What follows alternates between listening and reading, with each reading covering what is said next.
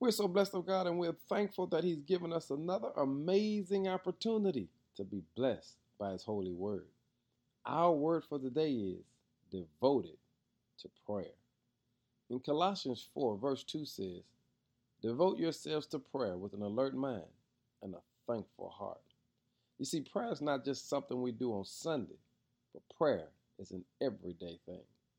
And Paul reminds us as believers that we should not just be the one who pray, but we should ask God to give us the strength to become the prayer.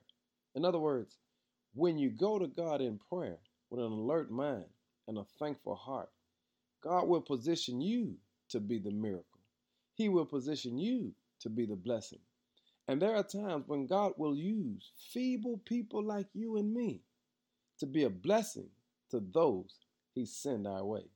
Hey, family, let's devote ourselves to prayer today and ask God to give us what we need to be the blessing that someone else is seeking.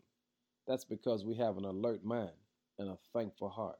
You know God has been good to you, and since He's been good to you, ask God to use you to be good to somebody else. Because Paul says, when you live righteous before non-believers, you begin to break chains that non-believers didn't even recognize was on their lives. Hey, family, through the power of prayer, through being devoted to prayer, we have the ability to break every chain. It's in the name of Jesus that God has instilled this power within us.